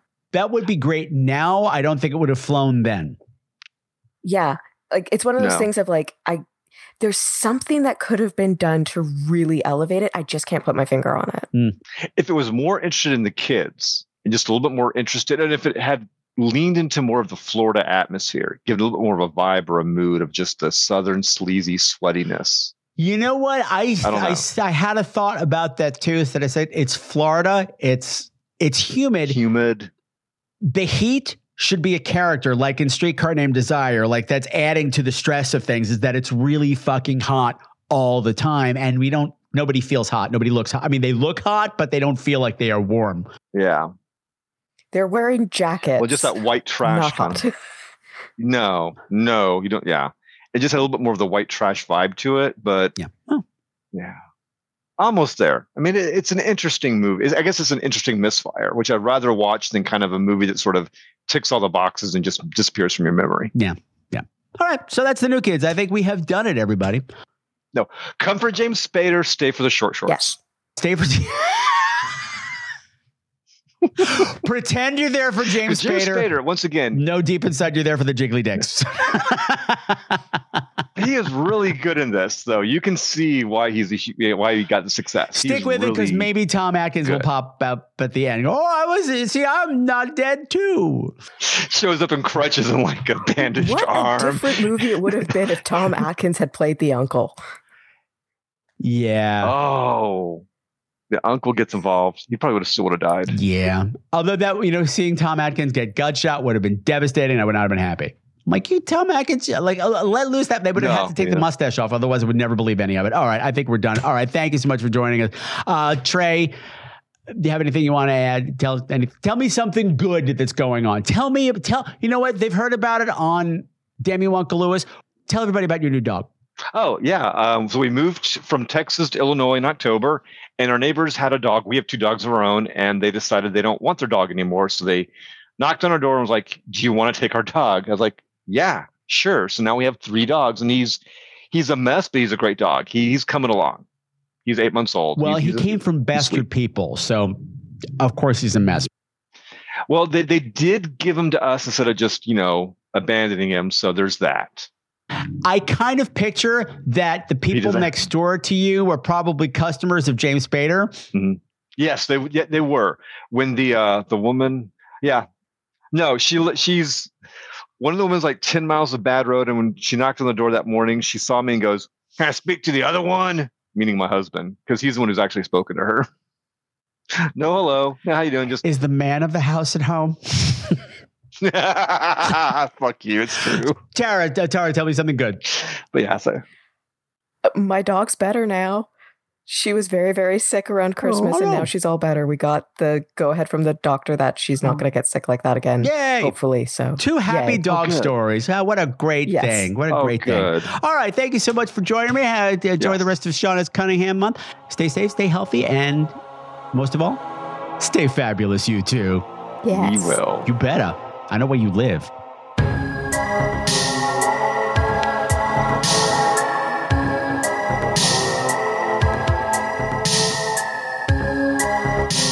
Okay, that was fabulous. Thank you again to Trey and Tara for going on this crazy roller coaster ride with me and letting us take a look at a lesser seen side of Mr. Sean S. Cunningham, a great way to end Sean S. Cunningham month. Before I give my final takeaways on the movie itself, I have a voicemail to listen to first. Hey, Patrick, it's Tom DJ from ATW Theater Works. Hey, Tom. I hope you're doing fine. I'm fabulous. As you know, I've been listening to some of your older episodes lately, and I just finished listening to the episode on the Lauren Bacall, Michael Biehn stalker thriller, The Fan. It's not diamonds. It made me wonder what your thoughts were on another film that came out at roughly the same time, The Seduction, directed by David Schmoller with Morgan Fairchild and Andrew Stevens bugging out his eyes, and most importantly, Colleen Camp. In my headcanon, Colleen Camp and Morgan Fairchild go off and found a feminist cable station after the events of the movie. It's terrible, but I think you might find the film interesting as a compare and contrast. So anyway, have a great day. And remember... Remember what, Tom? Oh, stupid cutoff timer. Oh, no. Thank you, Tom, for calling in. I guess Michael Biehn is in the air today. You calling about The Fan? Shannon Presley from the New Kids was giving me Michael Biehn and The Fan vibes. Wow. Synchronicity. The Seduction. I have not seen it since it was on cable. So it was, let's say, 1983. And all I remember from it is Andrew Stevens' bugged out eyes, like you remember, and Morgan Fairchild's. I get them confused all the time. Morgan Fairchild's frequent topless scenes. Because at the time that was shocking. And I remember that her boobs looked really strange. Like they were beautiful, but they were strange. And now I know they were just 80s boob jobs. But that's really all I remember about it. But I think that's worth a revisit. I wouldn't have known who Colleen Camp was at the time. But yeah, I think I will go look that one up because it keeps coming up on Facebook as well. And I think you are the driving force to drive that one home. So I'm going to watch that and get back to you. I just wish I knew what we could remember. Darn it. Well, we'll never know. And hey, if you out there at home, you want to be like Tom DJ and leave me a voicemail, you can do that. It's really simple. You go to the Scream Queens website, www.screamqueens.com. And of course, it's Queens with a Z. There's a little yellow tab over there in the corner. You hit the button and you've got 2 minutes to talk to me. I think I might extend the time, but that's not the point right now. Right now, it's 2 minutes. Facebook Messenger and the Instagram chats, they both have little microphones. Then you can leave me a voicemail there as well, and I'll play it on the show and answer whatever questions and respond to whatever weird commands you have for me. This got unusual. Okay, so final thoughts on the New Kids. It struck me the last time I was watching it how not moved I was by the death of that rabbit, that dog, the pit bull that they had trained. Granted, it was going to do something awful to Lori Loughlin, our heroine, but there was really no other choice. It was a dog that had been raised wrong. It had gotten the scent of blood, and the only thing you could do at that point is put it down. And I realized that's the same for all of this gang of goons, these sexual predators in the movie as well. They were not raised right. They had gotten a scent, and the only thing to do was put them down. There has been this meteoric rise in violence against the LGBTQ community, against the Jewish community, against the Asian community. And I worry about you. And, you know, for the people out there thinking, oh, that can't possibly happen to me, every single person that's had that happen to them thinks it couldn't happen to me. And I'm a big fan of forewarned is forearmed and knowledge is power. And having lived through these cycles of violence before, I would say it would make me happy if you took a self-defense class. A lot of places are offering them for free right now because of these things that are going on. And believe me, these people are getting crafty. Like I know here in New York, there have been people lurking outside of bars to lure you into a car. Or they actually hit you up at the bar and wind up luring you into the car and beat you up and take your money. They're doing that on the dating apps as well. Yes, there's this meteoric rise, but the thing is, these are also the kind of crimes that don't get reported. So this meteoric rise isn't nearly the number of things that are happening. And I also talk about how I have my background in fight choreography. When I first started doing it, the fight choreographer was working with, he was going to send us out on this tour for a year.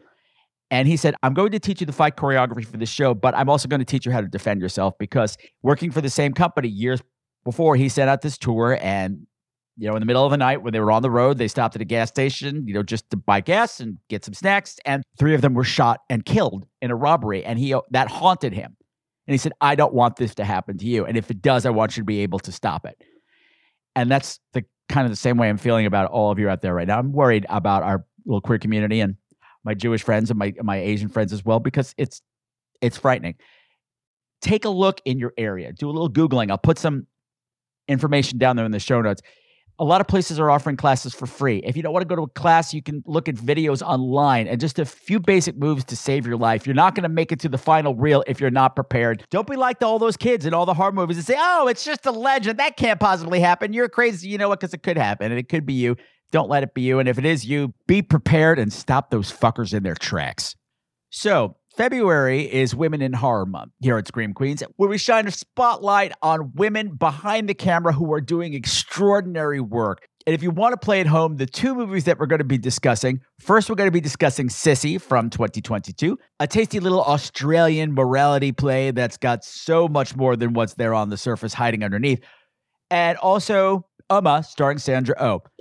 Sissy's available on Shudder, and Uma is available on Netflix.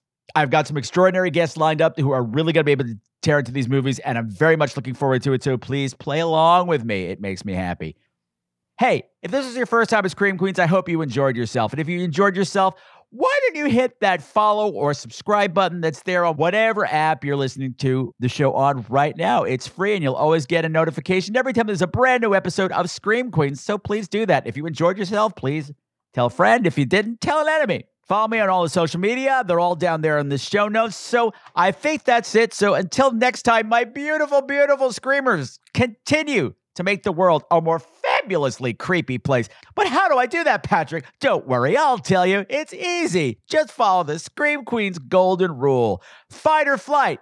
Survive the night. Make it to the final reel. And from me and Secret Agent Boots, stay safe, stay healthy, and most of all, stay fabulous.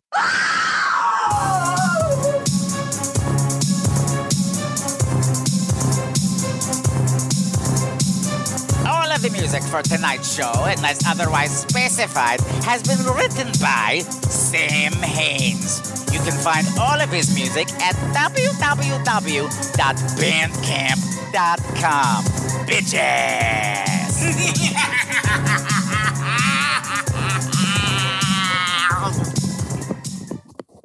Ew.